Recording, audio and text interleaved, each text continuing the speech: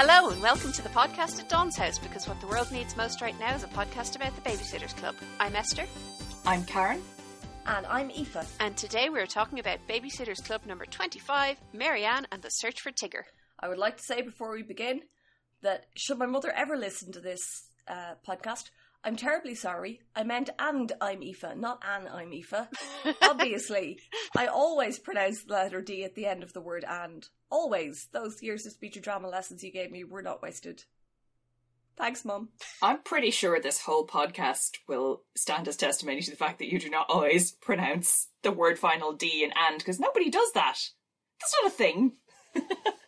No, I know nobody does that. However, I did speech and drama exams, and one of the things that I learned to parrot was, what is good speech?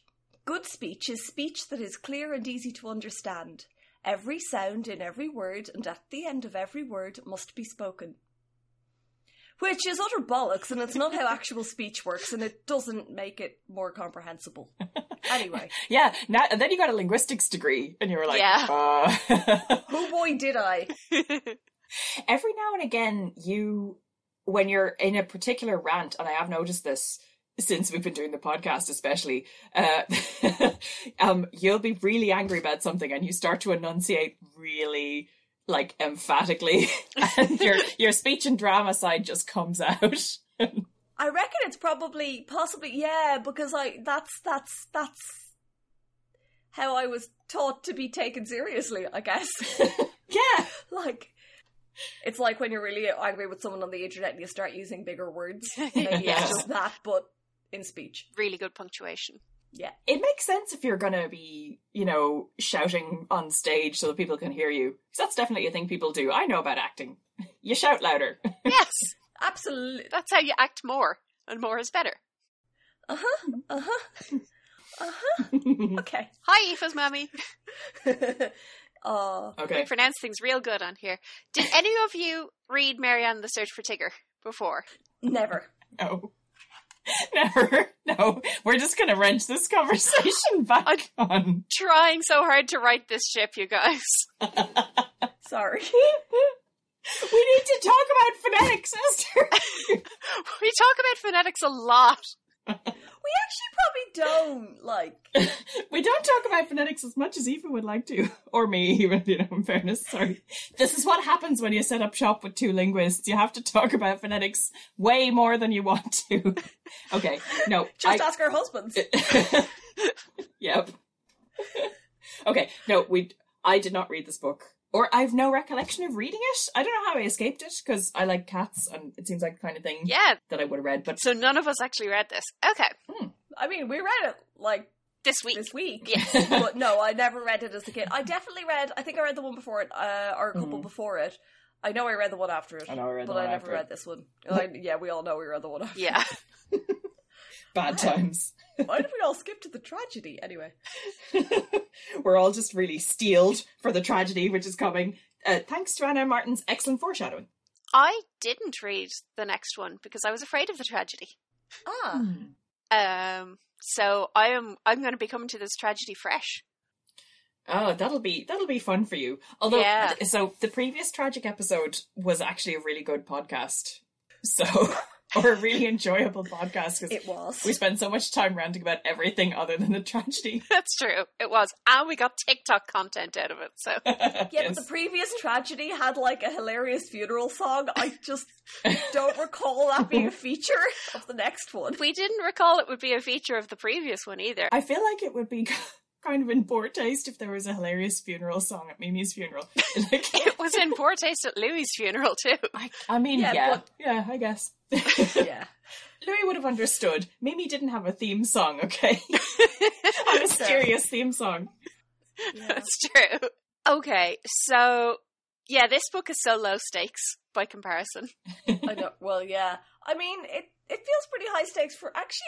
I was quite stressed, actually, reading it. You can understand as you read it. Yeah, it actually feels quite high stakes, because it's I think this is actually pretty well written, and Marianne's POV is very good, and you could really, feel the worry ramping, even as you've already spotted exactly where the fucking cat is. Aoife, do you want to give us a one-sentence summary of this book before we get into it?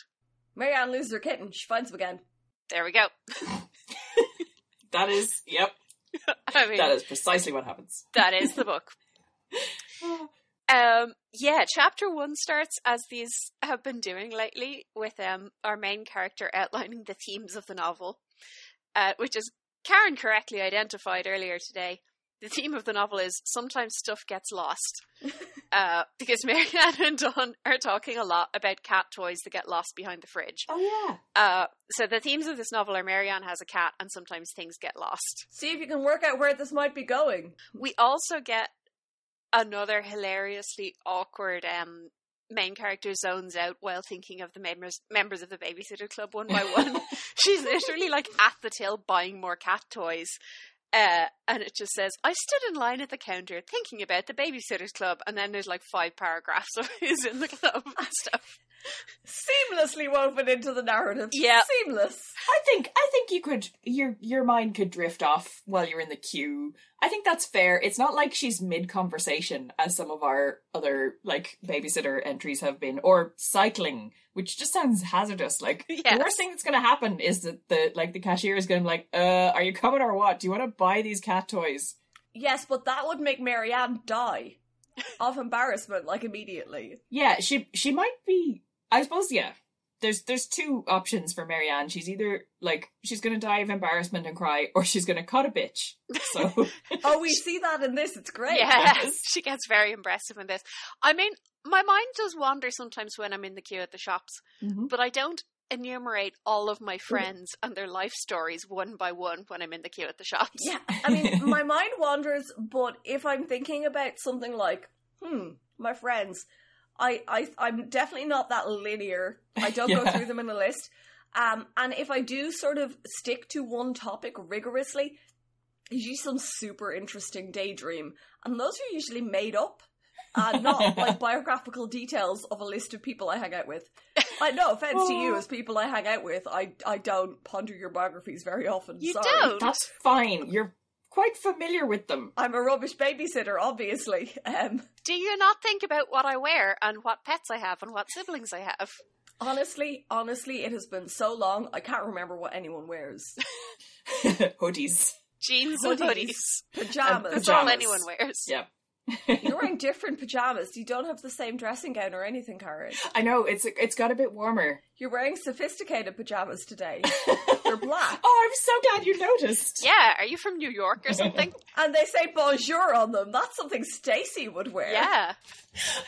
This was bought for me at Christmas, and I would not normally buy something that just randomly has the French for good day on it. But it's extremely soft. It's so soft that, like, you know, my husband will come up and kind of pet at me, and then he'll still be there and I'll be like, would you go away and leave my top alone? It's been like 20 seconds. It's getting awkward, even though we're married. Like, yes. Stop I'm being wearing distracted.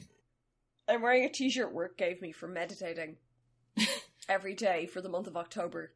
And by meditating every day for the month of October, I mean I figured out how you could, like, retroactively tell the app that you had meditated every day for the month of October. Look, I work for a large corporation. They paid a year's subscription, or like they gave us all a year's subscription to this app that's actually super expensive to subscribe to. And then a free long sleeve t-shirt. Nice. So, and which I one learned how did you to use?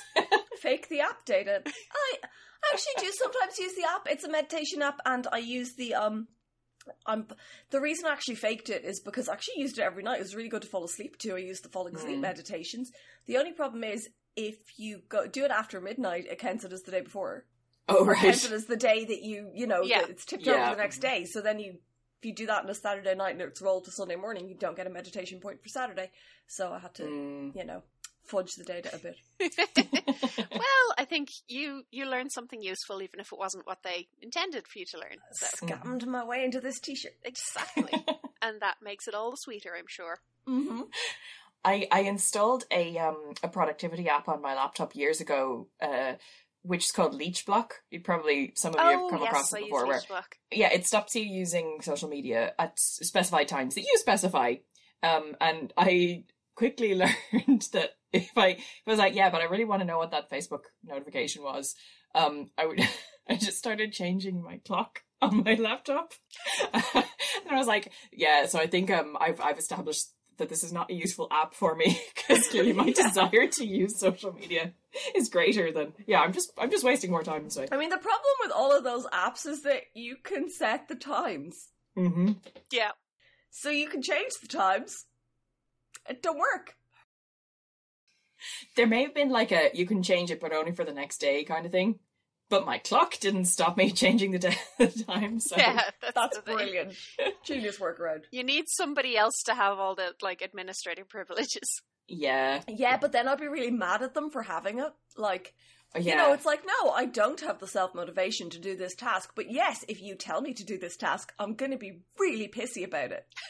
Yeah, I've had very little oversight over anything I do for a very long time now, because I have a job where... like, I have general things I'm supposed to get done eventually, but nobody is checking in on me day to day. I have to show up to certain things, and then apart from that, so I think I would be like, if I suddenly had to switch to the kind of job where I have to be at my desk at a certain time and somebody's going to be like, where were you? You're 5 minutes late. I would probably stab someone in the first week. I was going to say, I think I would cry instantly the first time someone said, can you do this specific task today? I'd be like, why do you hate me? Anyway, we should do this. We are kind of doing it. Anyway, yeah, Marianne is in the queue at the pet shop buying cat toys. Yes. Thinking about all her friends one by one. Contemplating buying flea products off a shelf, which you should not do. I just want to get that out there. Go to your vet if you need to treat your pet for fleas. Do not buy them. You don't know what you're giving them. Yeah, she doesn't even have fleas. She just kind of wants to buy flea medicine for the buzz. My favourite bit, the only bit of highlighted of the whole thinking about my friends one by one is like, so the start of the Jessie section is like, I might as well be straightforward, even though I hardly ever am, and say right out that Jessie's family is black.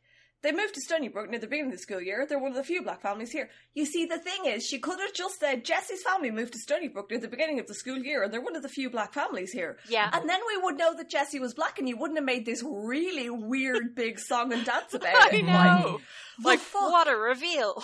It also feels like the same exact way everybody has sprung on us that Jessie is black, including Jessie. Like, we always get at the very least, by the way, not that I think it's a big deal or anything, but just, you know, I thought that I should just say it, that Jessie, by the way, is black. But, like, that doesn't matter. I don't see colour. Like, it's... I don't see the world through that lens. Yeah, oh my god. Like, and yeah, every single book, and no, I never noticed it when I was 11. But oh my god. Now it's like, hey guys, get a load of this. Especially since the whole narrative with Jessie remains. She moved here recently. It was tricky because her family was one of the very few black families here, and some people weren't welcoming. That's a really easy way to just slide it into the narrative, so you can explicitly say that Jessie is black so that everyone doesn't just assume she's white, as people do. As white people do. And, yeah. But they don't do that. By contrast, Dawn looks as Californian as the health food she eats, which now means in my head she has become an anthropomorphic avocado. Yes. And that's just what she's going to be forever. She's as kind of greyish white as a block of tofu. Yes, exactly. Like, she's just kind of oozing, you know. Kind of sticky, proteiny water. I know, just sort of, oh my god, I want to do like a tofu-based gelatinous cube monster for D&D. And call it Dawn. Call it Dawn? Yes. Yeah. So yes, she thinks one by one of all her friends and their life story, and then she pays for her bag of cat toys for her cat, who she loves so much. What would she do without her cat? Her beloved cat, Tigger. Also, she checks the mailbox because sometimes there are surprises in the mailbox and you just never know what you're going to find in the mailbox. And those are our themes of the novel. We did actually have a previous novel in which she was obsessed with the post for whatever reason. Because she was getting chain letters, which they mentioned in this. We get some continuity. Yeah, it's good that they remember that, but like, why does all the nasty mail go to Marianne? Like, why is she attracting this? Sorry, not to be victim blaming though, no. Because Anna Martin is super into the notion of receiving creepy mail and being creeped out by it and thinks it's a really fun narrative and she likes writing it, and Marianne's her Mary Sue. Or at least author stand-in. Yes, I suppose so. That makes sense. Yeah, there you go. She did also co-write an epistolary novel with another author at one point, so she's clearly real into the idea of letters. Wasn't it 2? There was a... Yes, the second one was an email epistolary novel It was called Snail Mail No More. More. It's the only one I've read. My cousin had it, and I was like, oh, it's by Anne M. Martin. Cute. And then I was like, oh, this is clearly a sequel to something, but I never read the first one. Well, there is a Babysitter's epistolary novel. The Babysitter's Chain Letter is... Oh, yes. But technically, all the Babysitter's books are epistolary novels. Sorry to, No, they be are. that guy. But because they're all, in theory, knitted together out of these diary entries journals. And, These very implausible journal entries. Yes, nobody would actually ever write. So we have our themes. Yes. Chapter 2 is completely unremarkable, except for the fact that Marianne refers to Claudia's room as a rat hole, which is a fucking escalation. Everyone else has just been like, oh, it's enjoyably messy, haha, it's full of candy. Like, rat hole is fucking aggressive. Yeah, that implies that it's not just, like, cluttered, but actually filthy. Filthy and may have the plague. Yeah. Not cool, Marianne. Real judgy there. Real judgy. Yeah. I notice Marianne is noticeably lukewarm about Shannon. Whenever this has come up a couple of times in the book. I wonder if this is partly like, Christy is jealous of Marianne having this new friend, Dawn, but Marianne maybe is also a little bit jealous of Christy making new friends in her neighbourhood as well, or possibly she's recognised that Shannon is trash, which we have also established in previous episodes of this podcast. Yes, she describes Stacey as a member who's not a close friend, and Stacey is a close friend who's no longer a member, and Shannon is a member who's not a close friend. Yeah, and then she's like, we're not going to talk about Shannon. Yep. Oh yeah, she's an associate member. It's fine. Whatever. Now let me talk to you in detail about my boyfriend. But yeah, I mean that's understandable, I think. Well, yeah. Oh yeah, Logan, poor Logan, is not allowed in the house without Marianne's dad there. I love that. Actually, is so delightfully teenage and awkward. It's so awkward. know. They have to sit out on the porch, and I mean, what the hell are they going to do if they go in the house? Like hold hands or something? Well, I think we already know that, like, Marianne's dad has an active imagination about all the things that she might be doing. I suspect that he's like, Marianne has no real wish to do any of the stuff that he is thinking she might fall into, like sin. Basically that. But there are quite a lot of things people could do, like, unsupervised. No, there are quite a lot of things that people could do, but I don't think there's many things that Marianne is going to do. It's he would probably write off as, I don't know anything about that boy, but I know what boys are like, Marianne. Good point. He's probably having impure thoughts right now. Stop thinking about what those thoughts might be. Stop it. So that's probably the whole thing. And Marianne knows this as well, because I highlighted the incredibly funny line that she... Yes. At the end of the book. We can get there, I guess. Yeah. I love that line as well. Yes. Is this in the bit where she's talking about Logan and how great Logan is? Yes. Logan is amazing. Which is also some interesting foreshadowing, because they actually have a row in this book. Yes. Logan's kind of a pain in the ass in this. Mm-hmm. He is. But he also has his reasons for being kind of a pain in the ass in this, and acknowledges that he should not have been taking this out on Marianne. Yeah. It's some quite good relationship stuff. Yes. And real mature. I mean, most 13-year-olds would just break up, like scream at each other a bit and break up. That is very true. Something else that I noticed about this chapter, or I noticed while reading this chapter, is that I had no idea as a kid that it was an absolute trope that they all hate writing in the notebook. Because I skipped that chapter. After the first 3 or 4 Babysitter Club books I read, I was like, I'm not reading this anymore. So I think I missed a lot of the good outfits. But definitely the giving out about the notebook thing went over my head, and I'm like, wow, gosh, they talk about that a lot. They really do. Yeah, I mean, I always read those chapters. I didn't think I was allowed to skip anything in a book. Oh no. But, yeah, I know, right? But the library gods would come get you if you... I obviously skimmed badly, because I had no memory of them hating it either. I did skip the Browns of England section in Tom Brown's School Days. I have not read it. No, me neither. It's Is it the Begats or I suppose, like that bit at the Silmarillion. No, it's this extended rant about how the real backbone of England and the Empire and Victoria and everything that is good in this world is sort of the English countryside gentry, but not the nobility. They're all too spoiled. Like, that's basically it. That's who built the Empire, and we should all be grateful and happy and aspire to be like them. That's it. That's the message. I can't imagine why you'd skip that. Yeah. Well, I mean, I wasn't, like, terribly offended by those kind of messages. I read a lot of Victorian kid lit, and I was just like, lol, Victorians were wrong about a lot of things. It's No, fine. I mean, it just sounds boring. It was dull as fuck, yeah. I read it when I was older, and I was like, yeah, I think I'll skip it next time, too. So yeah, Marianne and Logan are hanging out, playing with Tigger, playing with the neighborhood kids. Neighborhood kids are playing with Tigger. Logan is, like, zoning out and staring into the distance and being cranky. And snippy. And snippy. emotionally unavailable, I think, Yes. Yeah. is what's happening here. Distant. Yeah. So she'll joke with him and he'll snap at her. Yeah. Or, like, clearly not be really paying attention. Mm-hmm. Yeah. Just... He's very preoccupied with other things. So when I was reading this, having not read it as a kid, not knowing what was going on with Logan, I was reading it and going, he's not deliberately being a dick to Marianne to be mean to her. He's really stressed about something. He's preoccupied with something else, and he's very stressed about it and being snappish.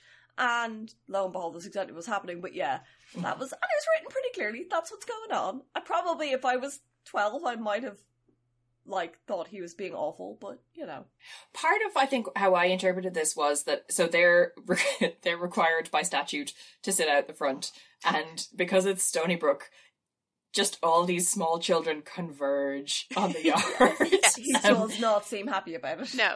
And they start up with, so like Logan also likes kids, but I think this is meant to be some approximation of a date. And I was like, oh, he's just like, are we now babysitting for free? But he's also not he's not really making any effort to hang out with her in a way that seems meaningful either. Like, cause, you know, she's trying to talk to him and he's not engaging. Yeah.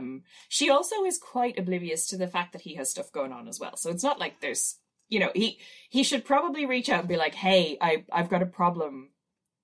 You know, he doesn't even have to tell her what it is, but he could be like, sorry, I'm not really here for, like, things are tough. You know, I'm not really present at the moment because I'm thinking about something else. Sorry, I'm stressed out. Yes. At no point does she think that there might be anything going on inside his head that she's not privy to. Mm-hmm. It doesn't occur to her at all. She's very absorbed in the cat. Yes. Which, on the one hand, he's kind of like, oh, you said that already, which is a little bit of, you know, jerkish. But on the other hand, she's really going on about the cat. And I say that as a cat person. She's fucking obsessed with Tigger. She really is. Yeah, it actually was annoying me. And I was just like if I was Logan, I would dump her for this. Just not cool with it. Yeah. Like, I get people being fond of their pets. I set up an Instagram for my rabbit. That's because he was photogenic. You know, yeah. Oh my god, she would have multiple social media accounts for Tigger. Mm-hmm. Definitely. So would. She would be trying to get, like, lucrative SpawnCon deals with cat litter companies or something. No, she wouldn't, but Christy would be egging her on to do that. Yes. Christy would set them up without her consent. Yes. Yes. She's like, look, Christy probably knows all of Marianne's passwords anyway. Good point. oh boy. Headcanon accepted. Yep. So yes, they're sitting outside awkwardly drinking soda, and infinite children are coming to hang out with them. Yeah, Logan is getting crabbier and crabbier, and Marianne is like, fuck it anyway. And she's thinking about how she's very protective, just like her dad is very protective of her. So I guess Tigger is not allowed to go indoors with other cats or something. Has Tigger been neutered? That's a good question. That is an excellent question. There's some dodgy pet owners in these books. I have thoughts about the Mancusis. Mm-hmm. Yep. Then we get some more foreshadowing. We get some more foreshadowing where Scarlett Johansson is playing hide and seek and says, "I can't see you, Tigger. Come back to me. Come back." And like they're really laying on the themes of the novel pretty thick here at this point. Yeah. At this point, because of the lengthy fridge conversation at the start, I assumed Tigger had got stuck behind the fridge. That would make sense. And was slowly starving to death. Jesus, fuck. Well, I thought this was going to be one of the ones where, like, he'd got in behind the fridge and there's a gap, and he's under the house, you know? And, okay, you know, cool. maybe he's roaming around there. Because she says she can hear him meowing multiple times. So the night that he gets lost, she's lying awake trying to sleep. She can't sleep and she keeps thinking that she hears him meowing. And I was like, that's either she's just thinking about him a lot, and her dream brain is providing cat noises, which is what they do, or she's actually hearing it. But in this, so that turned out to be bullshit, because I really assumed it was something like that. Yeah, no, she's just imagining him. I used to read this this online advice column by somebody called Dear Sugar. God, I can't remember where it was. And generally really good, really kind of nicely written and stuff. You get a very literary response to whatever your query was. But she wrote one at one point, which was like, it was in the form of, somebody was like, I don't know what I should do in this situation. Do I need to reach out or something? And the person was, her response was like, so there was a time when I was living in this old brownstone apartment in New York, with my partner, and it this endless kind of New Yorker style piece on like how I was, they were out and they came home and they could hear this noise, they could hear this scratching in the wall, and they were hearing it for days and days. And eventually they couldn't stand it anymore. They came home from the opera and it was still going, and they tore a hole in the wall and they found these two emaciated kittens in there. That had somehow got inside the wall, and she said, and the kittens looked at me and I looked at the kittens, and they crawled out and into my hands. And then it was like, basically, be like the kittens, make yourself vulnerable, go out there and do the thing. Sometimes you have to trust people. And I was like, wow. And the first, like, I read the comments, right? Be like kittens, hide in a wall and starve. Yes. Why were the kittens in the wall? Where was the parent cat? Anyway, I know these things happen, but anyway. Yeah, the first 70 comments were all like, oh, Sugar, you're so inspirational.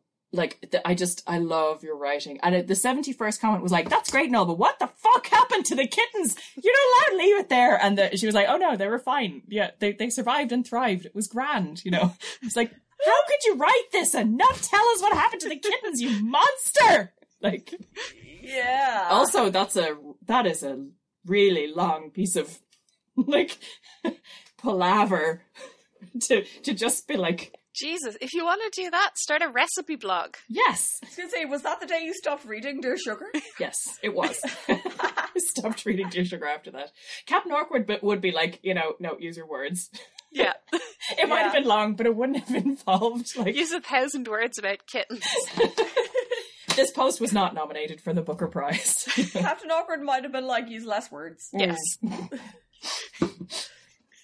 For the first time ever, Captain Awkward thinks the fewer words. Use your words. Better. A select few. On topic. I know that was a digression, but yes, I think we are we talking would about also like to kittens. go on the record, presumably, that this podcast is a pro Captain Awkward. Yes. Yeah. Yes. I mean, she may get it spectacularly wrong sometimes, but mostly she's fine. Oh, yeah. Yeah. Everyone is fallible, but, Everybody does that, yes. generally speaking, sensible advice in an entertaining manner, and she sounds like the sort of person I would be friends with. She's a fount of common sense, and she wouldn't go on 1,000-word digression about kittens, so she's got that going for her. But she does share actual cat pictures, which is nice. We like cat pictures. I may sneeze. Sorry. No, I'm not going to sneeze. You're allergic to discussion of cat pictures, I understand.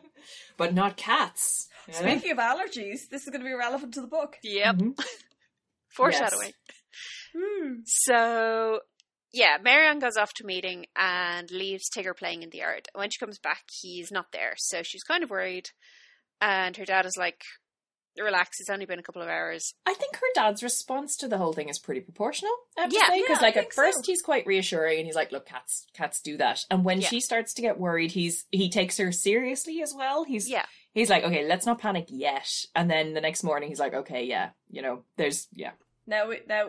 we should now be concerned to take some actions as opposed to like, dismissing her or anything. No, I actually thought that this was like Richard Spear and doing some really good parenting in this book. Yeah, he's like calm and reassuring, but not belittling, and we have no complaints with Richard Spear this time. Yes.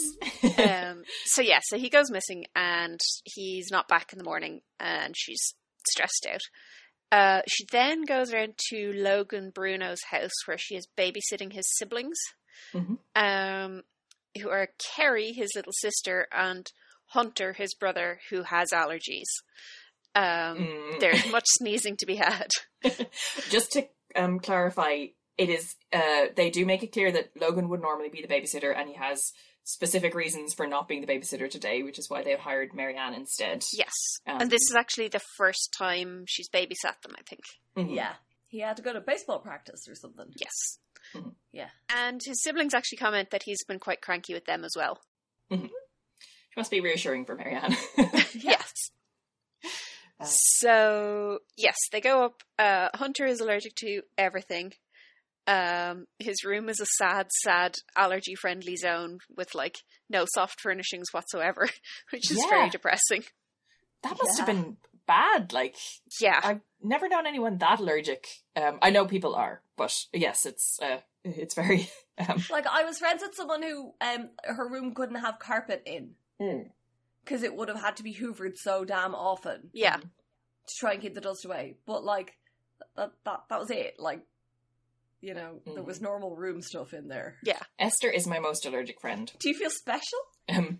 As we've established, I go to her for advice on allergies. Yes, I have two forms of life advice that I ever give any friend with any problem. One is go to therapy, and the other one is take an antihistamine. Those are my only pieces of advice. Both of them are generally good advice. Like, solid. I mean, they'll rarely make things worse in any given situation. So. You know what? I've taken the first. It did not make things worse. I'm very glad I did it. I don't think I'm allergic to anything, but I might just take an antihistamine and see if it does anything for this congestion. Just see where it takes you. Because you know what? It won't make it worse. It won't do any harm to try it once. Exactly. And if I take one of the drowsy ones, I can have a really good sleep. It's the Esther method. Therapy and antihistamines for everyone. That's amazing. I mean, I developed hay fever in the last year, and 2020 was not the year to develop hay fever. No, I have really to wasn't. say. So this is why I was on to Esther a lot, asking, do you think I have COVID, basically? And like, no. Is there a lot of pollen today, or do I have COVID? Fair. I don't think I have allergies, really, because I think I'm just really prone to getting a runny nose, because I don't have, like, itchy eyes or anything like that, but... There is a lot of pollen at the moment. That's good to know, Esther. I've been trying not to bother you with it. Yeah, you don't always get the itchy eyes with it. Definitely take an antihistamine. Yeah, see what happens, yeah. I did get allergic to something once. It was cinnamon-flavoured toothpaste. My lips swelled up. Ooh. Oh. Like, to an extent that I couldn't go to work because they hurt and they looked like I'd had, like, a really, really bad plastic surgery job. Oh, no. And, like, my housemate laughed. Ooh, cheap Botox. A lot, yeah. Life hack. Rub allergens on your face. People do much worse in terms of beauty. They do. It's true. And I rang the GP and was like, this is what's happening. They're like, and are you noticing your throat closing up? And I'm like, I would be ringing an ambulance if I was noticing my throat closing up, but thank you for your concern, GP receptionist. Yeah, that's fine. I think sometimes you can underestimate the severity of what's happening to you. Yeah. Oh, that's fair. Oh, I do that. But this wasn't severe. A friend of mine who's big into sailing, he was telling me shortly after this incident happened that they were out on the boat, and a friend of his who was sailing with him had his hand sitting on the side, and it had brushed up. The boat had brushed up against something else.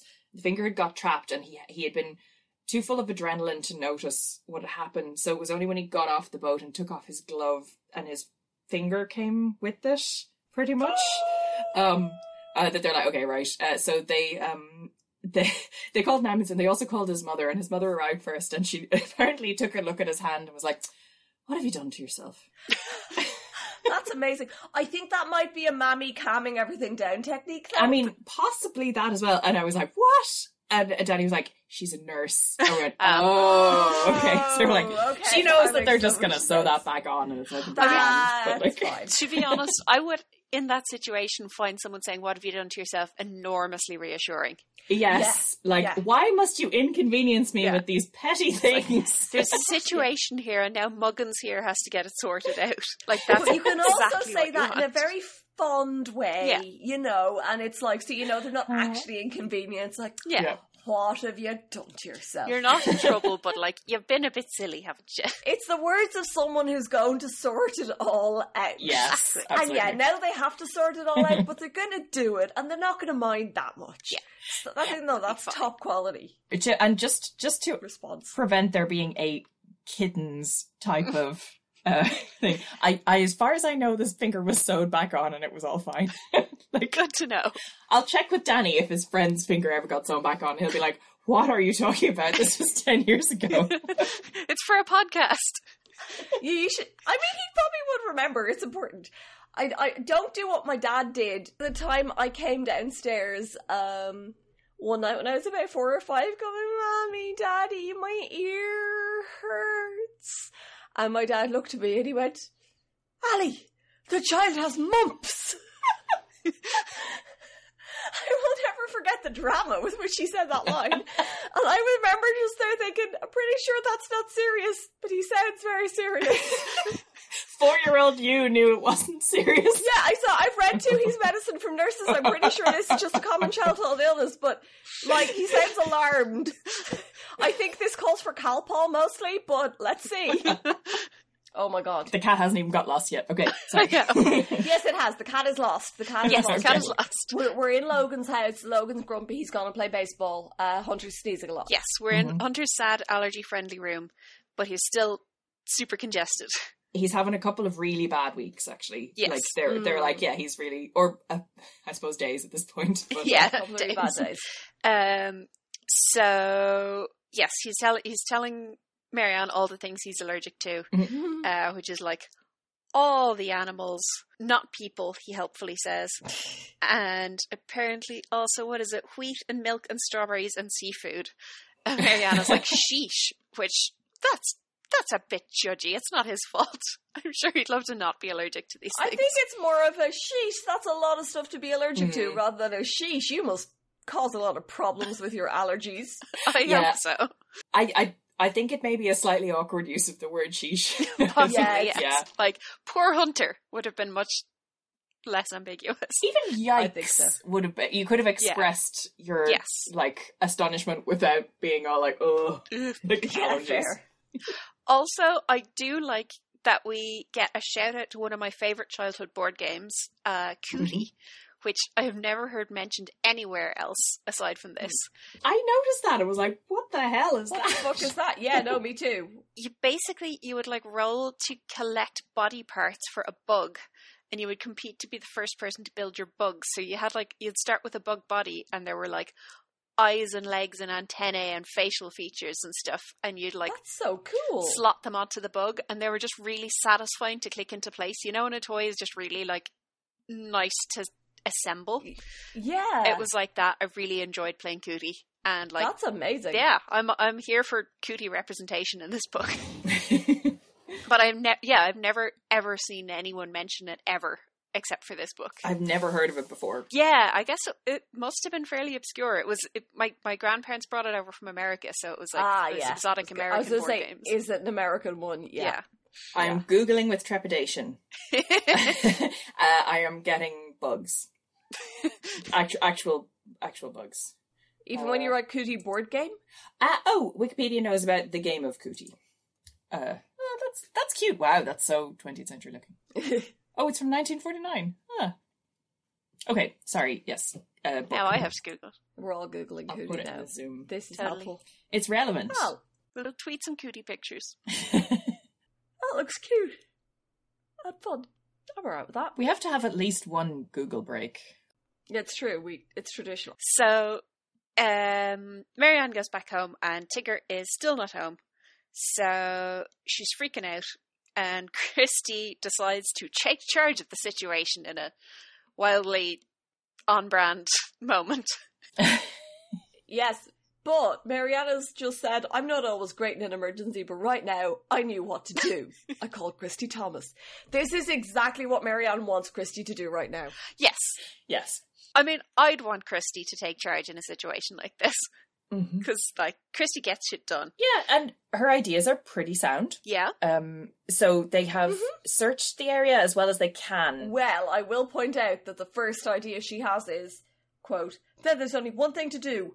I'm calling an emergency meeting of the Babysitters Club. What she needs is hands on deck. She needs labour force, and that's what she gets. And they all absolutely volunteer for it. And they throw their money into the pot as well, which is very, like... It's so wholesome. So good. Yes, they raised $30 for a reward, which is very, like, sweet.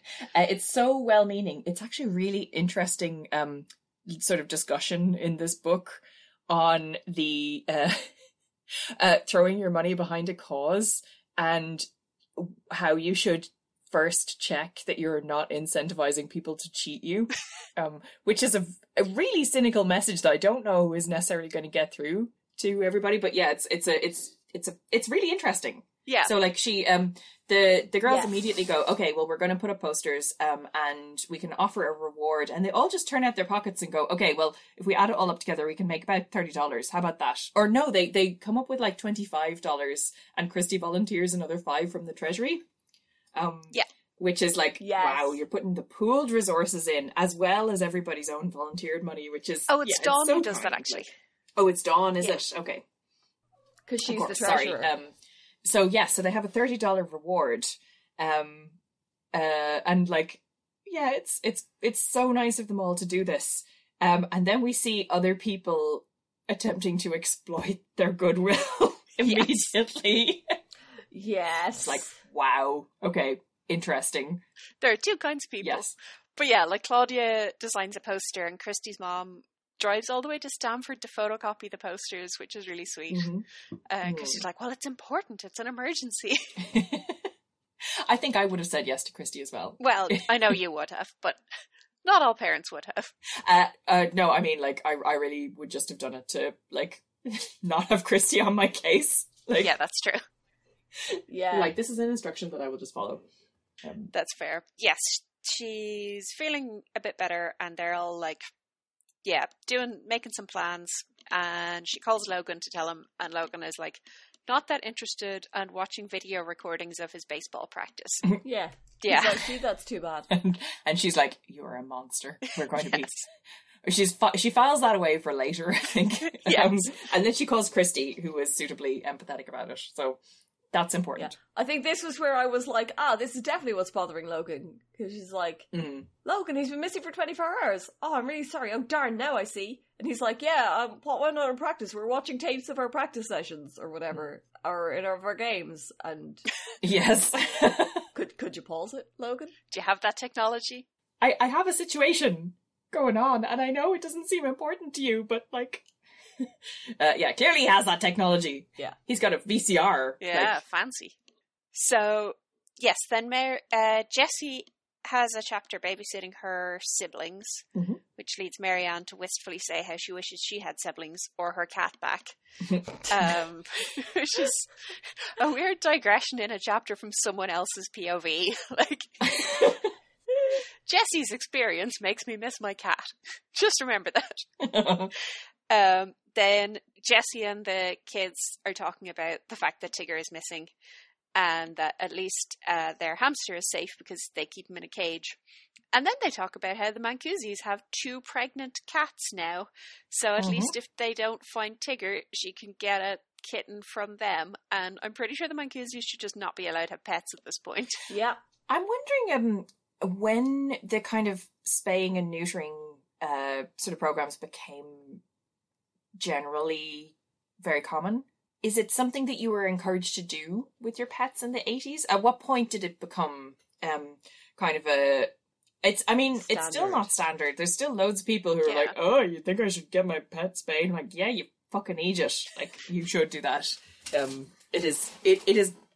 It now is supposed to be one of the things that you do along with microchipping your pet. So that, like, you can find them again. And they don't just make thousands more pets. Yeah, they have so many pets. And, like, they they know where baby pets come from. Like, just out of sheer, like, not wanting to have 17 million cats. Like, they really need to get on this situation. Yeah. You can rehome kittens. Like, you can find homes for them, but eventually you're going to run out. In a town the size of Stony Brook, everybody will have a cat who wants one. Yeah. They already had to give out hamsters to, like, everybody. Yeah. So, irresponsible. yes, I don't know. I don't know at what point it becomes standard. And I don't want to think about what happened prior to that. So, yeah, let's just move on. Okay. All right, we side-eye the Mancusis. Jessie's siblings are adorable. Her baby brother Squirt likes to do fake sneezing, which I guess fits with the themes of the novel. Yeah. There's babysitting. Basically, babysitting happens. A babysitting chapter. Unremarkable. He has learned to cheer for himself while walking around because other people cheer for him while walking. So that's pretty cute. Like, also, like, oh, what life skills! Like, he has already moved to the point where he doesn't need other people's approval because he has self-love. And I'm like, Squirt, you're so far ahead of the game. You know? Some people will take decades of therapy and antihistamines to get to where you already are. That's a good plug for the Esther program. Patent pending. So, yeah. So the next day they get together and they aggressively post to the neighbourhood. Christy is like, the idea is to paper the neighbourhood. By tonight there shouldn't be a single person in this area who doesn't know that Tigger is missing. They put posters on the front and back of every phone pole, which is hilariously over the top. And I think that's, they must have a lot of posters. Does the book actually say aggressively paper the neighbourhood? Because I feel like that actual term was used. I'm not sure you're exaggerating. She says paper the neighbourhood multiple times. Aggressively is me editorializing, but it's a good description. Aggressive is just how it went down, basically. But no, I don't think the word is used, but it's apt. Paper the neighbourhood she definitely uses repeatedly. And so they do. Yes. And she jokes about Mallory, like winning the papering Olympics or something, because she's like setting speed records for running down the street, putting papers in boxes. So, and then they get interrupted by a child who I shall heretofore refer to as Asshole Kid. I hope that's okay with you guys. Sure. Did we even ever find his name? He's just a no, there is no name for this kid. He is not given a name. He has definitely never been babysat for. He's just an asshole. Yeah. And is about 10 years old. Yeah. But is already confirmed in his assholeness.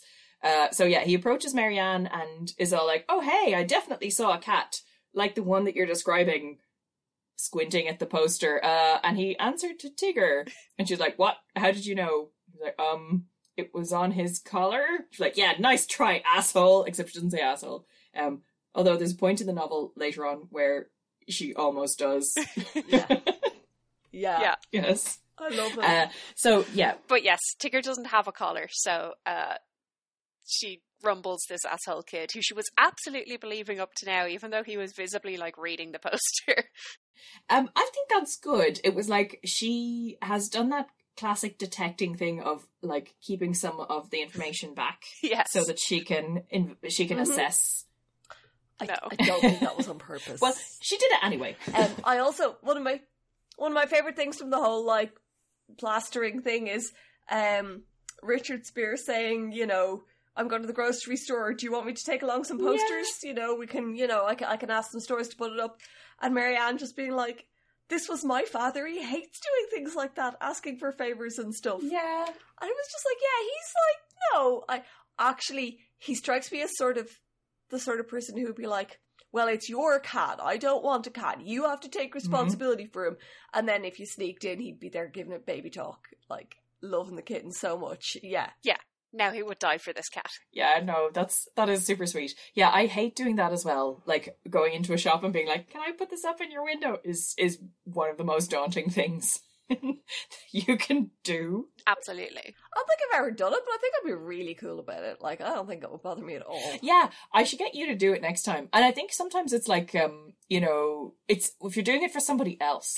Yeah, it's easier when it's for someone else. Can I give some actual advice on lost cats? It seems like it's a thing that will be Please. relevant here. So, because I used to do a bit of like cat rescue and stuff, and we have had cats for many years, and occasionally they do go missing. So yeah, basically they're doing most of the things that you should do here, but one thing to bear in mind is that cats get disoriented very easily. And there's a good chance if your cat has gone missing that it may not have gone very far, and at times they can just be lost in your backyard or in your local area. So yeah, I know they get turned around and they're not sure where they're supposed to go and that kind of thing. So like check all the bushes, like actually rummage in all the bushes in the local vicinity before you assume that they've gone far.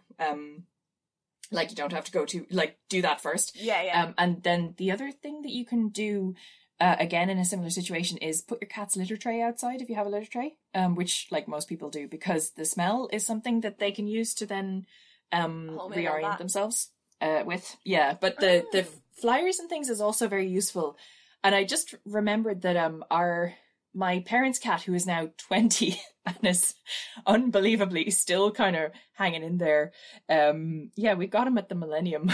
Oh, wow. So yeah, he went missing when he was a very young cat, just before he was due to be neutered. He went straying. Oof. And my mum and my sister, again, combed the whole neighborhood with flyers and put them up everywhere. But their posters specifically said, please check your shed in case he's got locked in. And after those went up, he came home. He had been missing for 3 or 4 days, and he trotted in looking very sad and hungry. So they think he actually had wandered into somebody's shed. Yeah. So that's the kind of thing that can happen if they shelter somewhere and then get locked in. So yes, these are things that are well worth doing if you do have a lost pet, and you just remember it for future reference. Okay. Good to know. Definitely good advice. I hope I helped somebody's cat come home. We're an educational podcast now. Yeah, we've been educational for a long time, you know. Edutainment. Also, spay and neuter your pets and don't keep the hamsters together. Jesus Christ, yes. Mm-hmm. Separate the hamsters, people. Yep. They'll kill each other. They're very territorial. So, yeah, Marianne is still looking. Jamie Newton wants to go. She's minding Jamie Newton the next day, and he wants to go around and look, and she's kind of starting to give up hope, I think. Or she's like, well, we've already kind of looked everywhere, but they go out with the Perkins kids and they keep looking, but she's just feeling kind of burned out on the whole thing. She described herself as feeling kind of disgusted by continuing to search, which is odd choice of words. She's also afraid that they'll find him dead. Which they don't, but what they do find is a threatening letter. Dun, dun, dun. So she gets a ransom note in the mailbox that says, if you want to see your cat alive again, leave $100 in an envelope on the Big Rock in Brennerfield at 4 p.m. tomorrow afternoon, with a picture of Tigger taped to the bottom, cut out from one of their posters. It's so convincing. Yes, tremendously convincing. And so Marianne's reaction is, oh my god, okay, well, we have to respond to this initially. And thankfully, when she takes it to the Babysitters Club, they're like, okay, right, let's think through this, okay?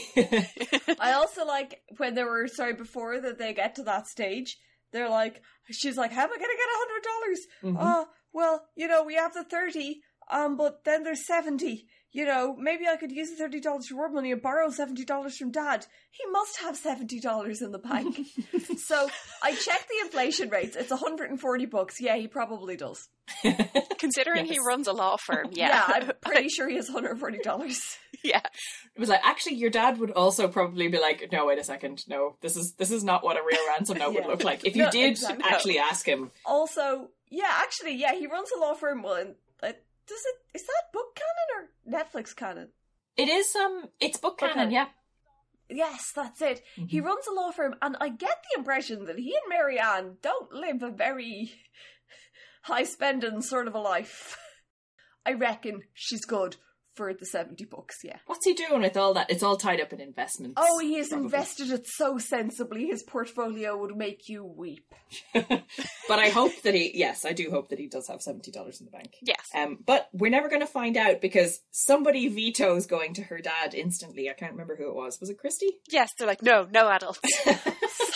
They would just give us sensible advice and then there would be no drama. Yeah, exactly. Yeah, I love that, like, she calls Logan sobbing and saying, Tigger's been kidnapped and there's a ransom note. And Logan's like, what? And she's annoyed because his what isn't, like, caps lock and italic and multiple question marks. But she's right. That's though his what is the what of, sorry, I wasn't really listening to you, what? Yeah. As opposed to... But then she's much more gratified when she calls Christy, and Christy gives her the caps lock reaction she's been hoping specifically for. Because the format. These girls love that drama. Oh yeah, I mean it literally says in this, Christy loves emergencies. Yeah, she's not the only one. She's got quite good at describing things the way they are. Yeah. In this. Yes. Yeah, and I mean, like, Logan is very useful in this scenario. He's just unsatisfying in terms of his, like, yes. I don't see Logan and Marianne, like, having a long-term future. I think in the end, she needs somebody with, well, like, except for the fact that they're caught in an endless time bubble and they're going to be 13 for like 20 years. Yeah, but they break up anyway. Like, apart from that. That's true. I'm pretty sure that we have a breakup in the future because, like, they just have different goals in terms of drama. That's true. Solid. But yeah, no, he's quite useful here. He is, yes. So yeah, they have another meeting at Claudia's house, and because it's a real emergency, they even allow Logan there, so things are a bit awkward. As Marianne says, we worry about things such as what if Logan sits on something lumpy and it turns out to be some of Claudia's underwear? Or what if someone says bra? Or starts to tell a story about a girl we know who might be going out with a friend of Logan's. Not that Kirsty lets much of that go on during meetings, but it does happen from time to time. Logan... I mean, I would accuse her of exaggerating, but they literally did all nearly die of shame because someone nearly said bra, so... Yep. Bra strap, what's more? Like, I know. They weren't even talking about the whole bra, just the tiny bit you could see anyway. Specific pieces of bra construction. Those hussies. So then Marianne starts crying and Logan does not hug her, so the girls kind of passive-aggressively hug her instead. My tears started to fall again and I glanced hopefully at Logan, but he was staring off into space. This is that whole binary that you get in Men Are From Mars, Women Are From Venus, where it's like, women just want to vent, but men want to solve their problems. It was like, this is a good description of two random groups of people that don't necessarily map onto men and women TM. Like, yeah. It's quite useful for that. It's also the only thing in that book. It's the only idea that is present in that book. And it could have been summed up much faster.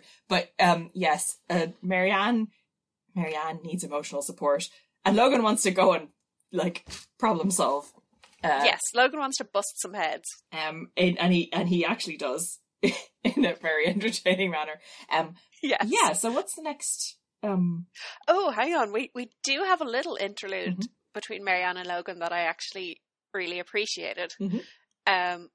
So Marianne is continuing to freak out and Logan whispers, would you calm down? You're being so sensitive. You're acting like such a girl.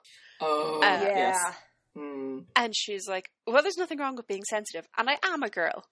Which, like, yeah, fuck you, Logan. Yes.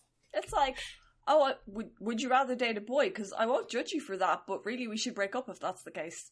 Yes, because, like, I don't have what you need in that case. You kissed a girl? That's so gay!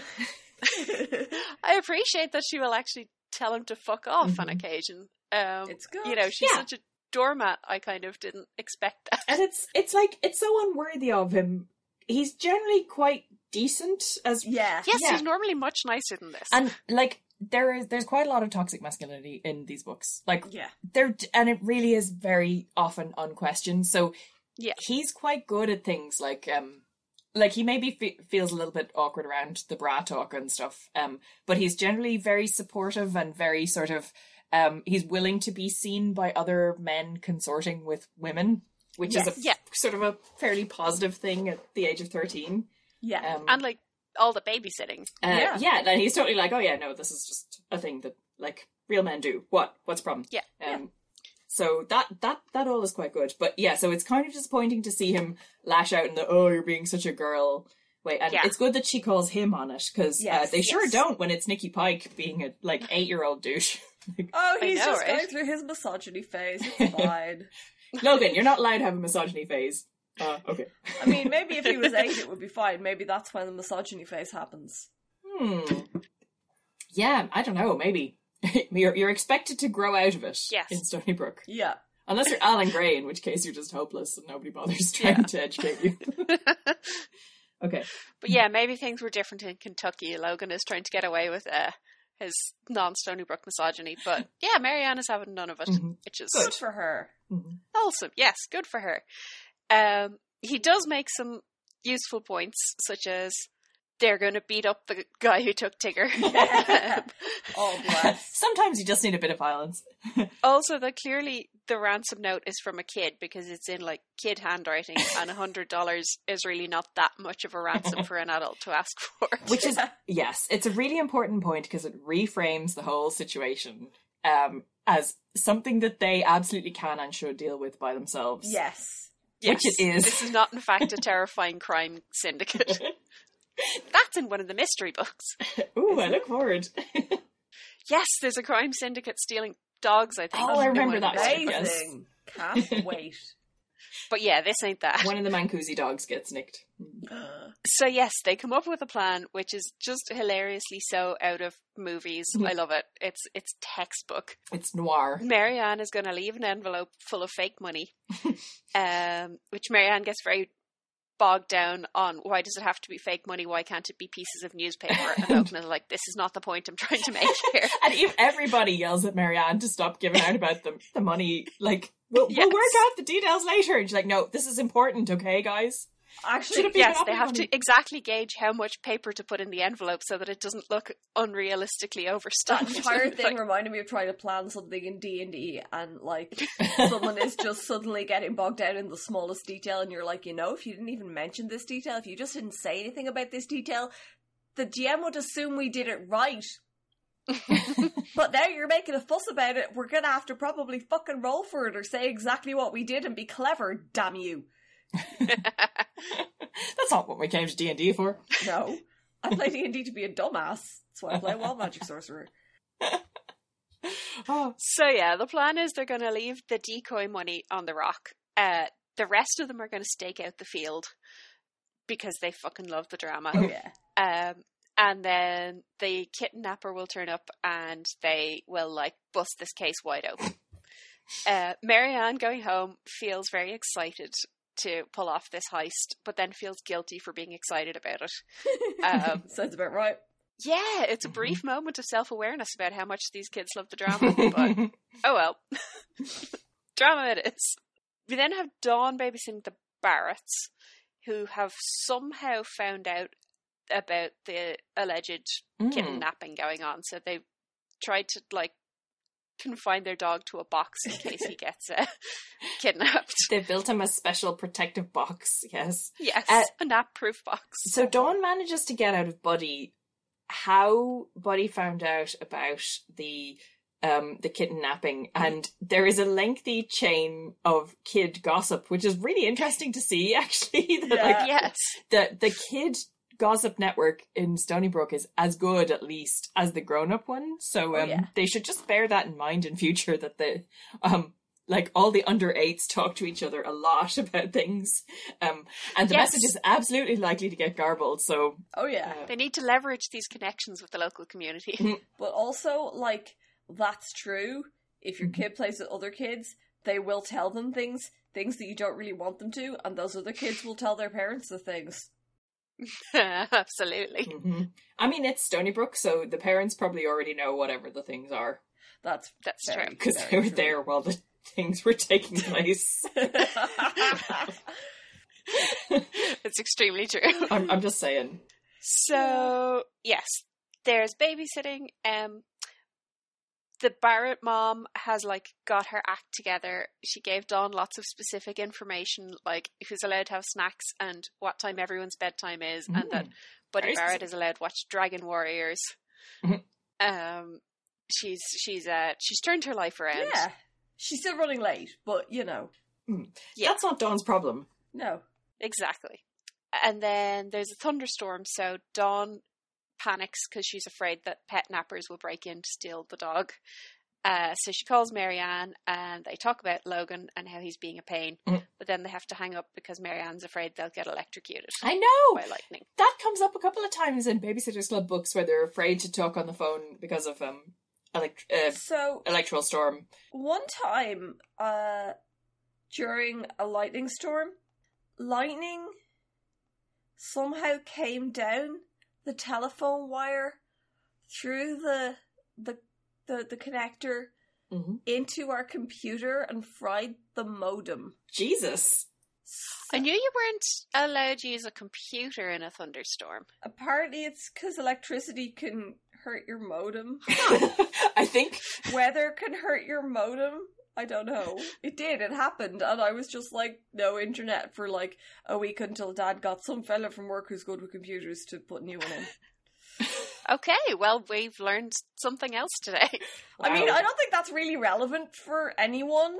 I mean, hands up who uses the built-in 28.8 kilobit per second modem in their computer. I mean, that's a point. Is the noise. If you have to time travel back to the 90s, don't use your internet in a thunderstorm. Yeah. Yeah. I mean, I presume that it's the same phenomenon that they're describing here where you shouldn't talk on the phone. I guess, I had heard that. Yeah. But I think even by the time we were kids, that was not that big of a thing anymore. I've certainly never been told to not be on the phone during a storm, so yeah. It does seem very much like the kind of thing Marianne would worry about. Absolutely. Like, yes. Implausible lightning scenarios. If it can fry your modem, I mean, what can't it do? Alright, she's not being as ridiculous as I thought she was. Still pretty. It still just sounds very quaint. It really does. Anyway, the next day, she goes to school. They don't talk about any of this business at school in case they're overheard by their enemies. Marianne has prepared an envelope with a precisely calibrated amount of Monopoly money inside. She's very much embraced this as her job. Oh, the envelope is her job, and as soon as she runs home, she checks on the envelope to see if it's still there, and it is. Yes, because what the hell could have possibly happened it's an envelope full of Monopoly money. Her dad wasn't going to move it or take it. Yes. Marianne, I threw away your envelope because I am the father of the household and I shall do as I please. No. It was frivolous. Yes. We didn't need this Monopoly money. I put it back in the Monopoly I was worried you set. might have been spending it on drugs because I don't know what teenagers do. I hear they're using Monopoly money as currency these days. What won't these Rolling teens it up do? to snort fake cocaine through. It's pixie sticks. Oh god, that would hurt. I'm pretty sure I knew people who tried that. I definitely knew people who've snorted pixie sticks. I think you get fizzy snot is what happens. Yeah, I mean, like, it does you no good. It just makes you feel, like, tough, I guess. Well, if anyone needs to feel tougher, it is Marianne. So maybe she should just do it for the cred. Maybe that's what her dad thinks she's going to do. She'll take this Monopoly money and snort pixie sticks. Oh no. No child of mine will snort pixie sticks under my roof. I hope that the Netflix adaptation deals with this hard-hitting issue. Okay, so yes, they launched their sting operation anyway. Yes, Marianne goes home, observing her usual routine in case she's being observed, collects the envelope, takes it out, leaves it at the rock, goes home, then sneaks back to the field by a different route, to join the stakeout. For half an hour, nobody turns up, and they're worried that the whole thing was a prank, and Christy immediately is like, yeah, maybe Sam did this whole thing. Oh no. But then, dun dun dun, here comes little asshole kid. Yay! Yeah, I spotted Asshole Kid coming, I have to say. Yeah. Yeah. Asshole Kid turns up. They all like pounce on him. They surround him. They surround him, yeah. He claims that he doesn't know what they're talking about and who Tigger is, and Marianne is like, you mean you can't remember those posters you watched me put up? Christy, standing next to me, was smiling. I can imagine her saying, way to go, Marianne. It is very sad that Marianne has to imagine Christy saying validating things to her rather than Christy just actually saying them. I think Christy is allowing Marianne to just do her thing right now without interference. Oh, yeah. And Marianne is in flying form, and I love it. Mm-hmm. She absolutely is. So is Logan also. He steals the money off the kid, the Monopoly money, and is like, if you give us Tigger, I'll give you your money back. And then Christy, like, menacingly reminds the boy that he's outnumbered 7-1. And Jesse's like, we can wait around all afternoon. Eventually he gives up and is like, admits he was just trying to scam them. And yes, Marianne is like, you little... Dawn put her hand on my arm. I knew she meant, don't let him know he got to you. This is a kid's book, Marianne. You can't say that word. It's not worth it. Yeah. You can't swear. Don't demean yourself. Yeah. And then Marianne is like, what a stupid thing to do. It didn't work, did it? You got caught and now you look like a fool. Whoa, said Christy under her breath. This is a new side to Marianne. Fool is hands down the rudest word Marianne has ever come out and used. Oh, yeah. Language. Then it gets even more amazing because Logan has clearly watched a lot of cop shows at this time. I love this. This is amazing. So Logan tells him that sending phony ransom notes for kittens you didn't kidnap is a felony. And in the state of Connecticut, it's punishable by 25 to 50 years in the slammer. We can make a citizen's arrest, Logan went on. He looked around at us and we nodded as if to say, the 7 of us are in agreement on everything. Are you going to? Asked the boy. Arrest me, I mean? Logan looked at us girls, then just at me. I shook my head. Nope, he's not worth it. This is fucking amazing, and I love it. It is. And then Claudia does the, like, guy from CSI thing. She's like, well, it just goes to show, crime really doesn't pay. And then she put on sunglasses. Definitely. Oh, for sure. I want to see this on Netflix. Like, more than life itself. Like, with all of the dramatic camera angles and moody filters and stuff that you get in a cop show.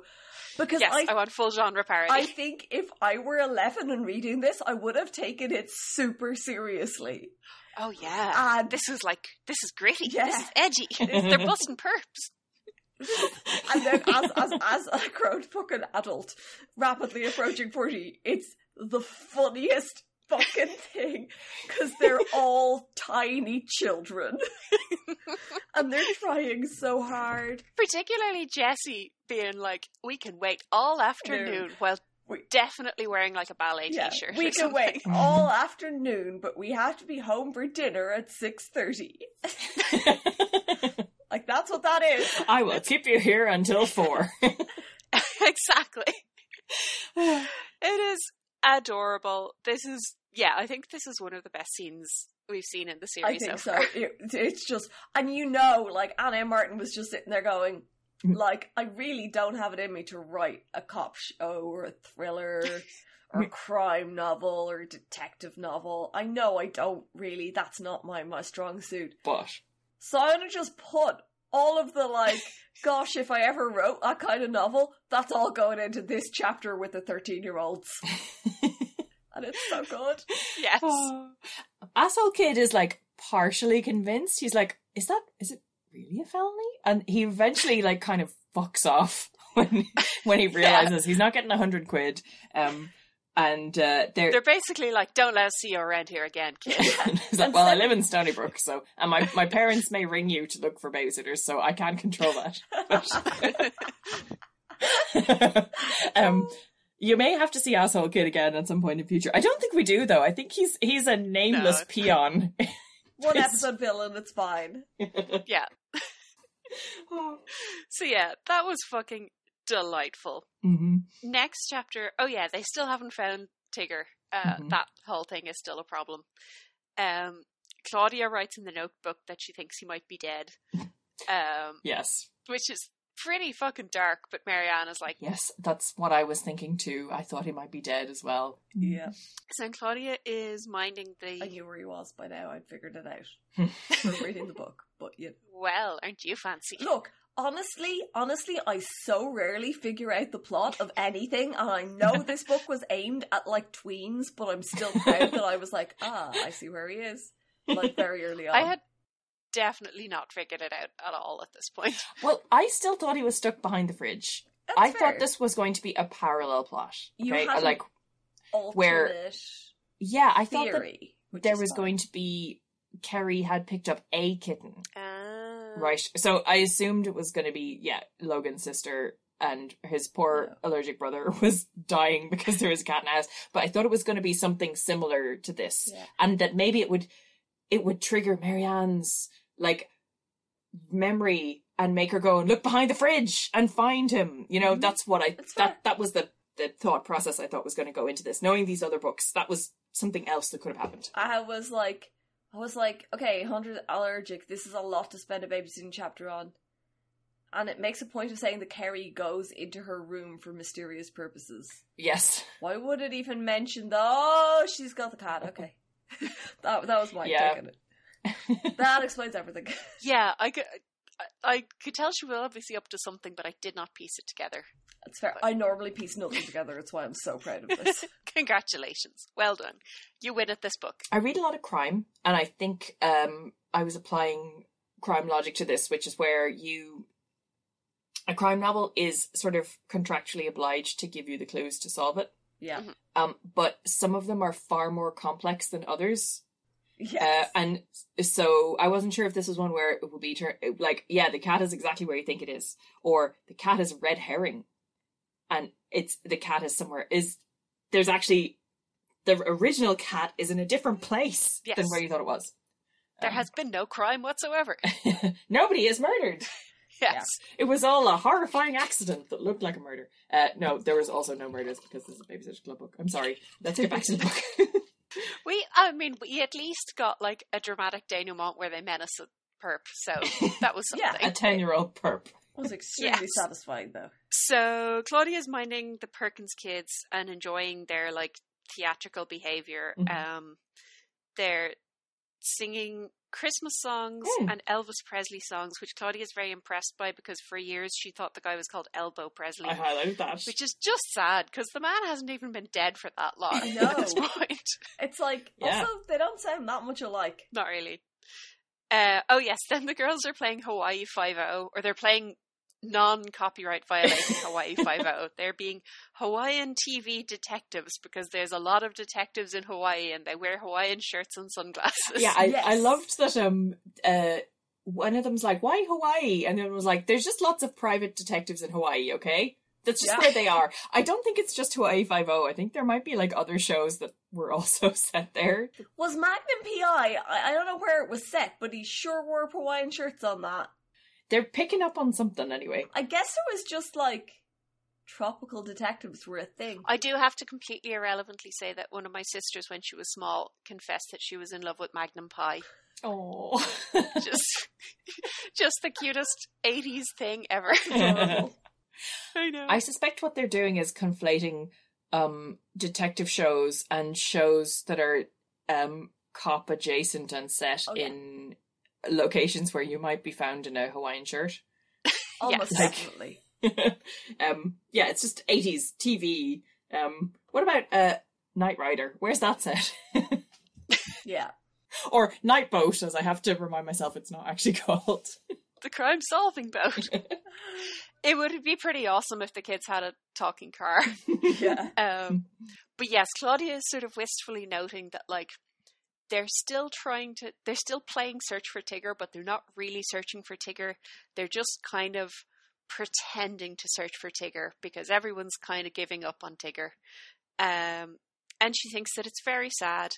And she's not familiar with death, and no one she's close to has ever died. And Mimi got very sick, but now she's fine. We're not going to talk about that. We're not going to talk about Mimi. Mm-hmm. But yes, everyone's basically given up on Tigger.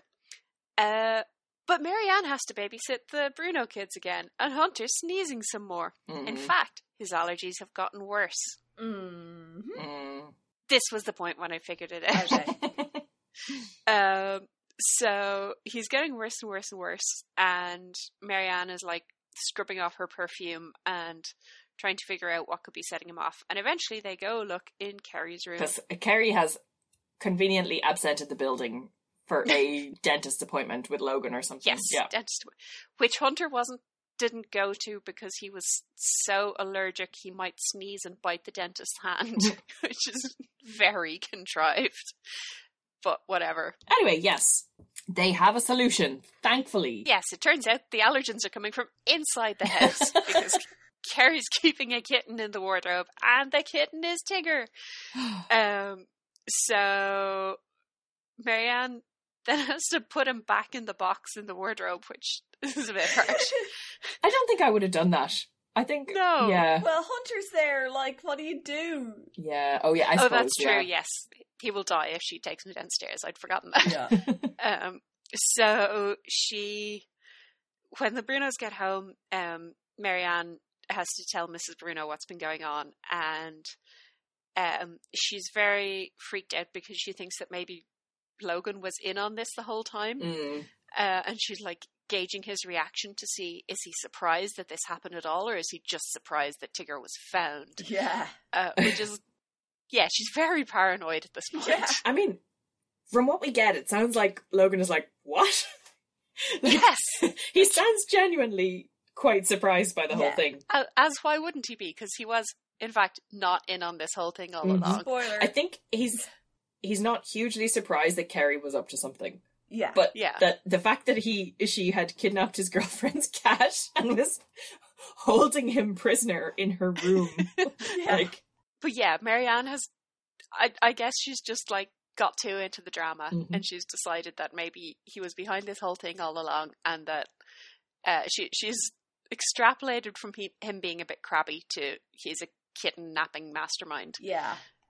Who's been playing both sides of this whole thing.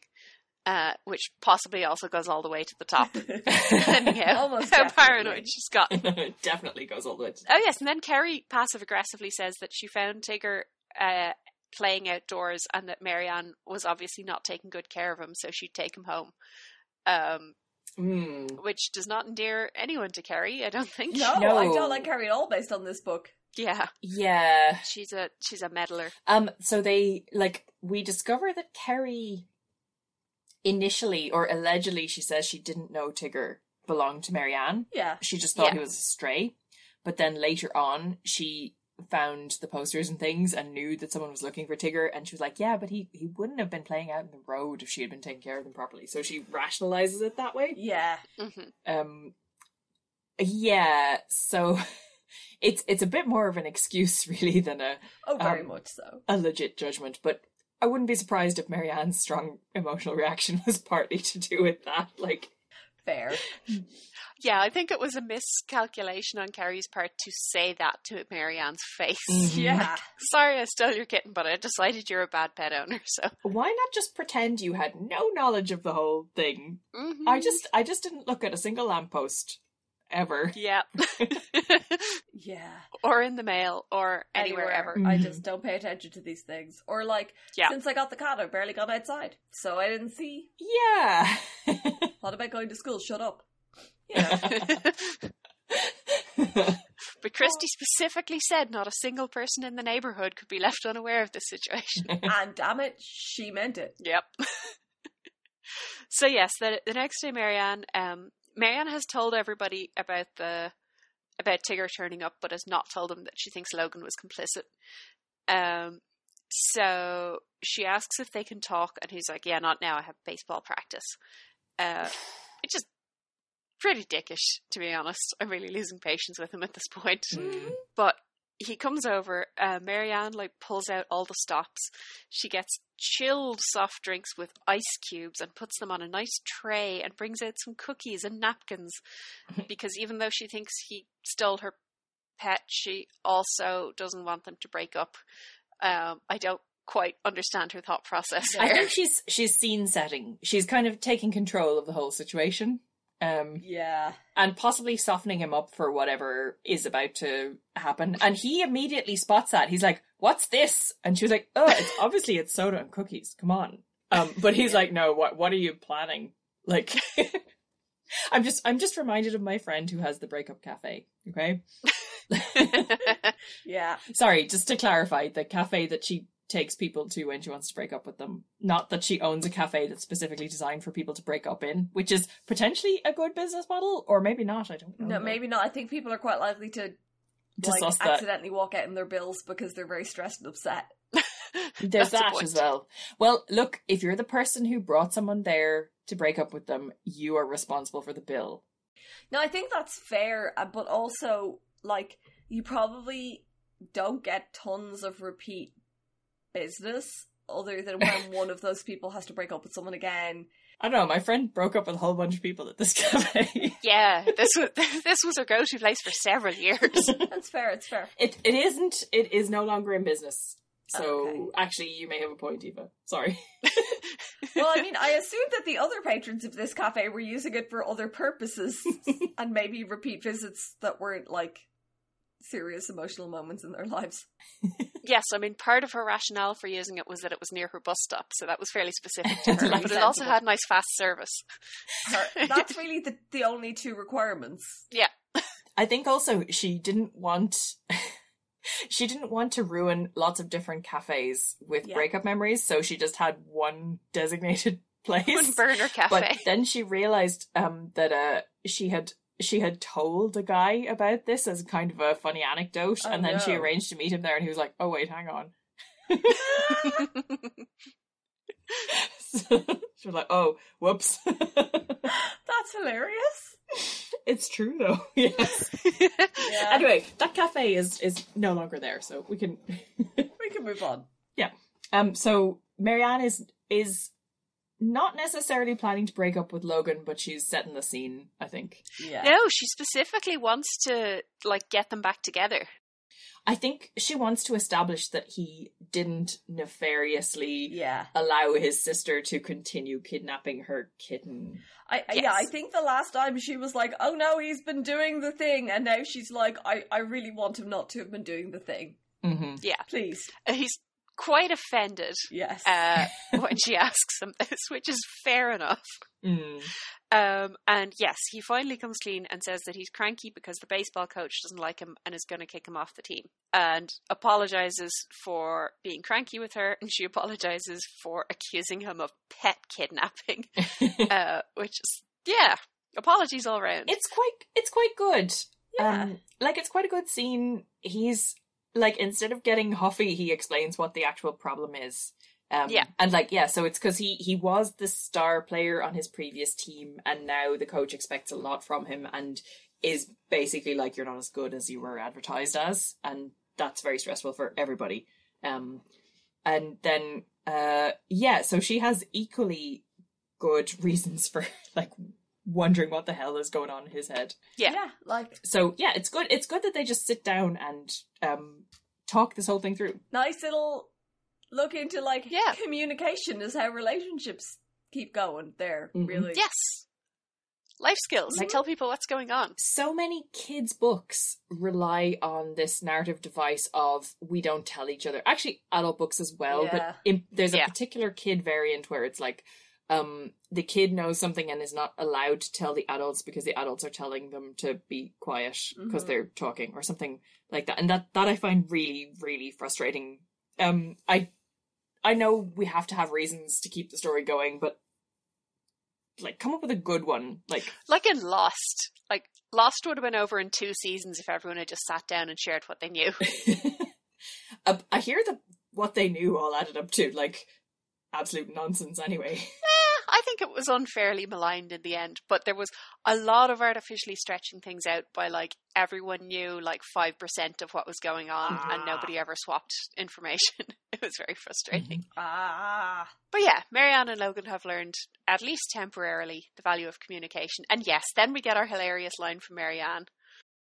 Oh yes. So Logan kind of, like, sadly says, "Are the neighbours watching us?" Because presumably he's going to, like, kiss her or something. Yeah. And she says, "Probably. That's the purpose of this outdoor arrangement." It's like, yeah, I mean, yes, that is That precisely the purpose of it. 100% I have the it purpose. tagged with the note, company keeping of a serious nature. It's really hard trying to company keep of a serious nature when you're 13. No. When half of Bradford Court has got their binoculars out. No real cooing for those lads. Yeah. Exactly.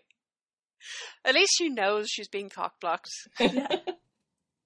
She sounds pretty resigned to it. Like, But She also, does. like, I'm pretty sure if Logan kissed her, like, the neighbours would be like, that's fine. Because it's a Babysitter's Club book. It's not going to be, like, we're not... There's not going to be tongue. Yeah. it's only like, cheek it's kisses fine. so far. Yes. But no, even that cannot be done in front of the neighbours. Well, Because you know they'd all rat her out to Mr. Spear. they actually would, probably, and yeah. I mean, I think in practice it's more the small kids hovering around at all times that are the, like... That's true, that'd be a real buzzkill. You don't want Jamie Newton popping up Yeah. in the middle of it. Hi! Marianne, what were you and Logan doing? What's a boyfriend? Oh, Jesus. So, yeah, that's the story. It wraps up. They have a final meeting. Marianne brings Tigger with her because, of course, she does. Mm-hmm. Carrie Bruno has been rewarded for her terrible behaviour by getting a hairless pet from the pet shop. Like, oh yes, we think you can have a turtle or a goldfish or something. You've clearly proven that you're responsible. Like, yes, theft is such a responsible thing. You've proven that you're able to keep a pet alive, sure. Mm-hmm. But... You nearly killed your brother. Yeah. And you stole someone else's pet. And then doubled down on it when you realised what you'd done. Yeah, no, they don't look into that too closely. The fact that Kerry may be a psychopath is something that they're like, we should just move on from this. And yeah. Maybe the Netflix show will dig into it. Oh, we're expecting a lot of the Netflix show at this point. I'm not sure it can deliver. I know. I'm not sure it necessarily wants to deliver. Fair. But it's fun to dream. So yeah, everyone's fine. Marianne overprotects the kitten and says that he's not going to be allowed to date until he's 16 and he's not allowed to get piercings or a driver's license. Oh. Marianne is again refreshingly self-aware here. And that's our book. Yeah, it's just a single plot, as are many of these kind of latter day books. Which I kind of like. I think there was the more complex plotting in the early ones was good, but then they really lost the threads and started being just bad. And then when they simplified the plots down, they became a lot better. Yeah, they're more focused. Although I kind of liked having, you know, a sort of thematically relevant B plot, but I did too, but like I understand that just wasn't something that could be kept up. Instead, we've got the A plot and some irrelevant babysitting chapters. I'm alright with that. we have no fashion. There's like No.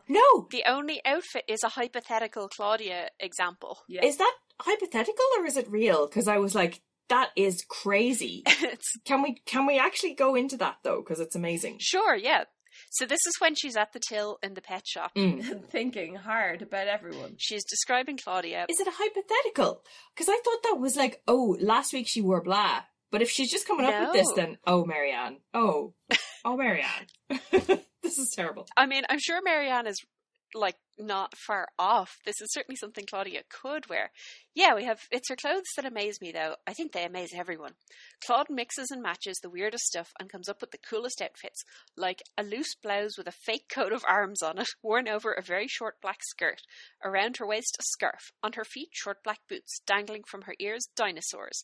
And her hair might be piled on top of her head and held in place with hairpins that look like seahorses.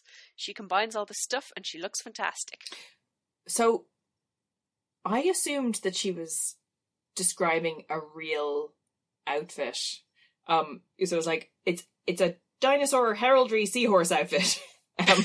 It's just got too many different things going on. I don't think we've ever seen her actually wear that many mixtures of Claude's stuff. normally more themed. Yeah. So maybe this is just Marianne doing a bad job of describing a typical Claudia outfit. I think so, yeah. It's like Marianne was presented with Claudia's closet and been told to assemble an outfit in 2 minutes. and like had picked a whole bunch of unrelated things. Yeah. Claudia would be She like, doesn't know how "Oh." you pair these things. Yeah, no. I have a lot of questions about the shirt with the fake coat of arms. I actually can't envision it. Yeah, like, is it a patch on the lapel, Yeah. or is it like printed on the back? Is it? Yeah. Is there a brand that does that? Like, that has a stylized logo that looks like a coat of arms? A coat of arms? I don't know. I just don't know what the fuck Marianne is envisioning Claudia wearing. No. Yeah. Marianne is out of her depth. She is. She absolutely is. That's reasonable, frankly. So yeah, that's literally the only fashion we get, which is disappointing. Karen.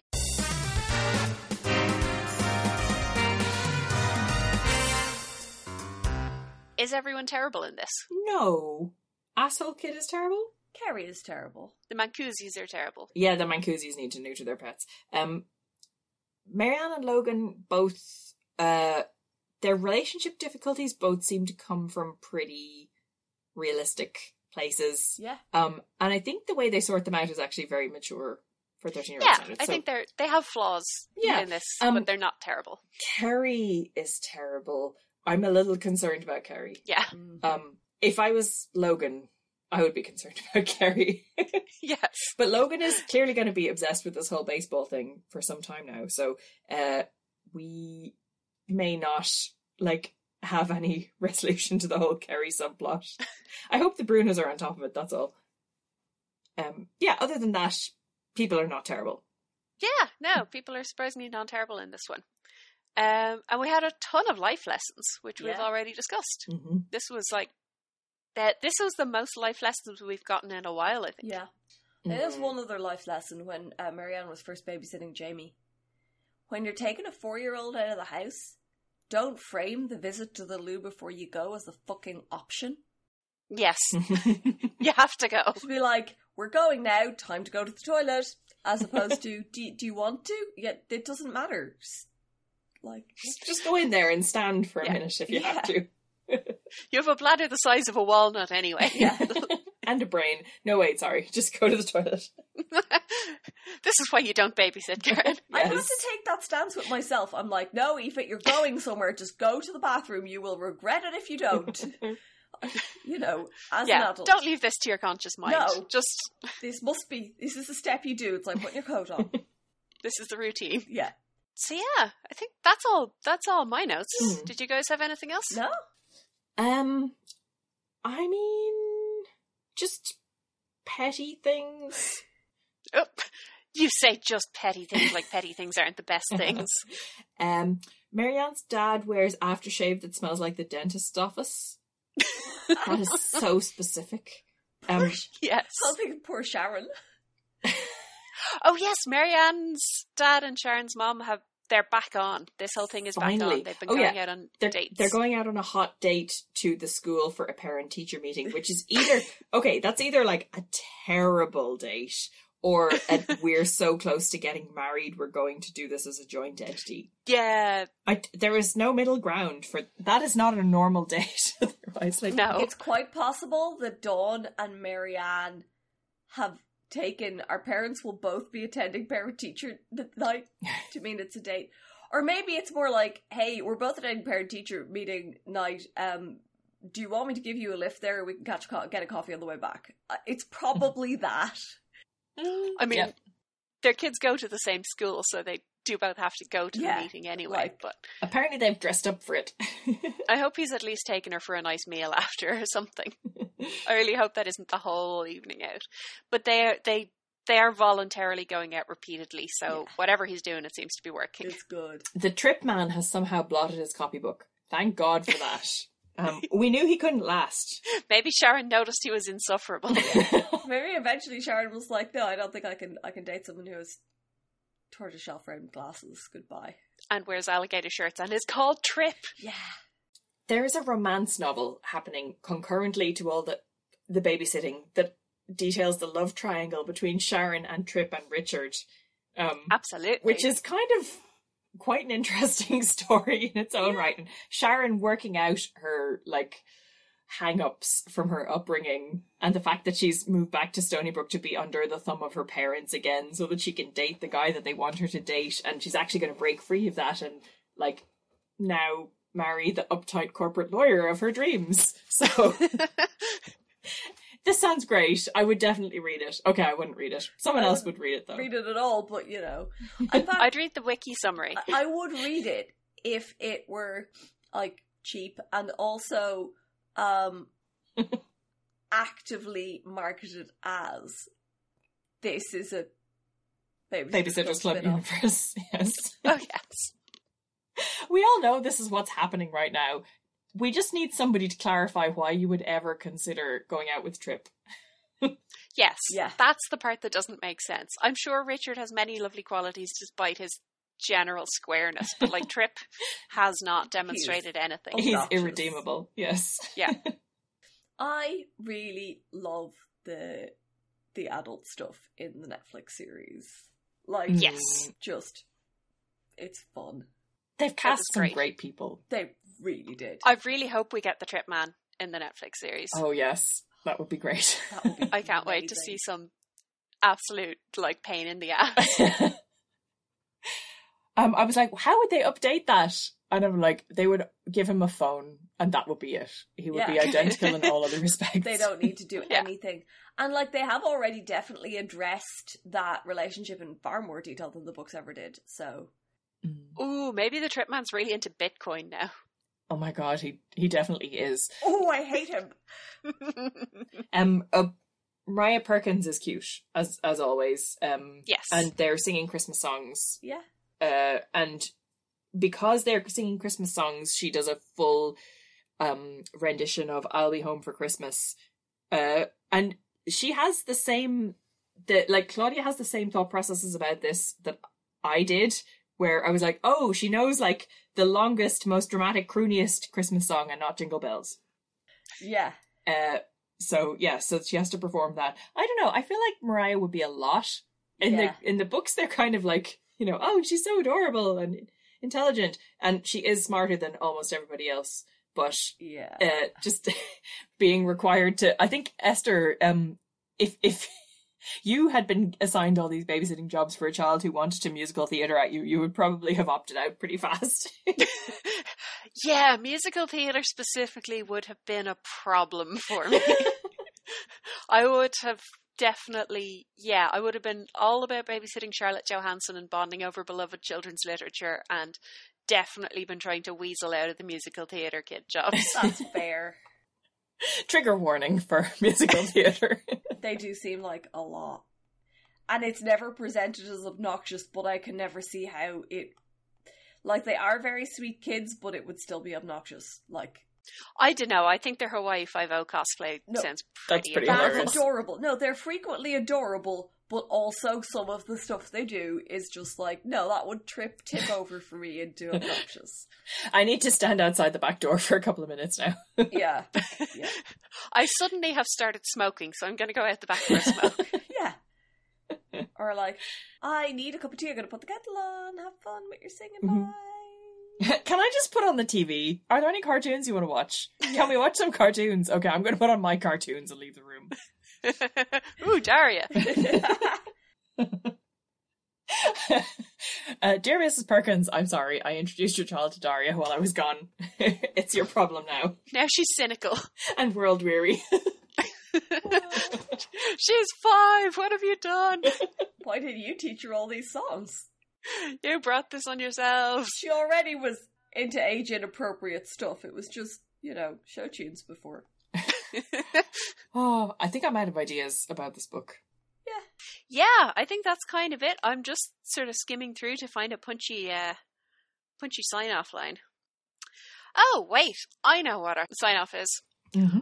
Always remember that faking a kitten kidnapping is a felony and will incur 25 to 50 years in the slammer.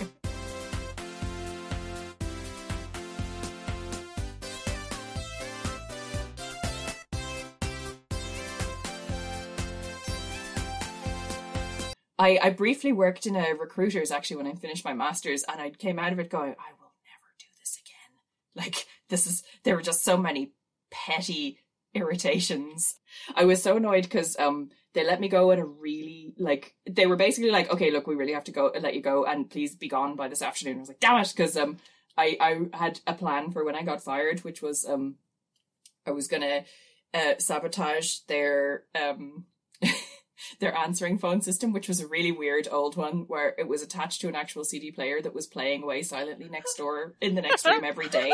And when I went into, I had to turn it on and water the plants at the same time, put this actual CD in the fucking player and press play. And I was gonna like go down to Oxfam and pick up like, I don't know, Cannibal Corpse or whatever, the hardest CD I could find, and just replace it and be like, okay guys, thank you so much, it's been fun working with you, and let them like have some very confused customers for the next while.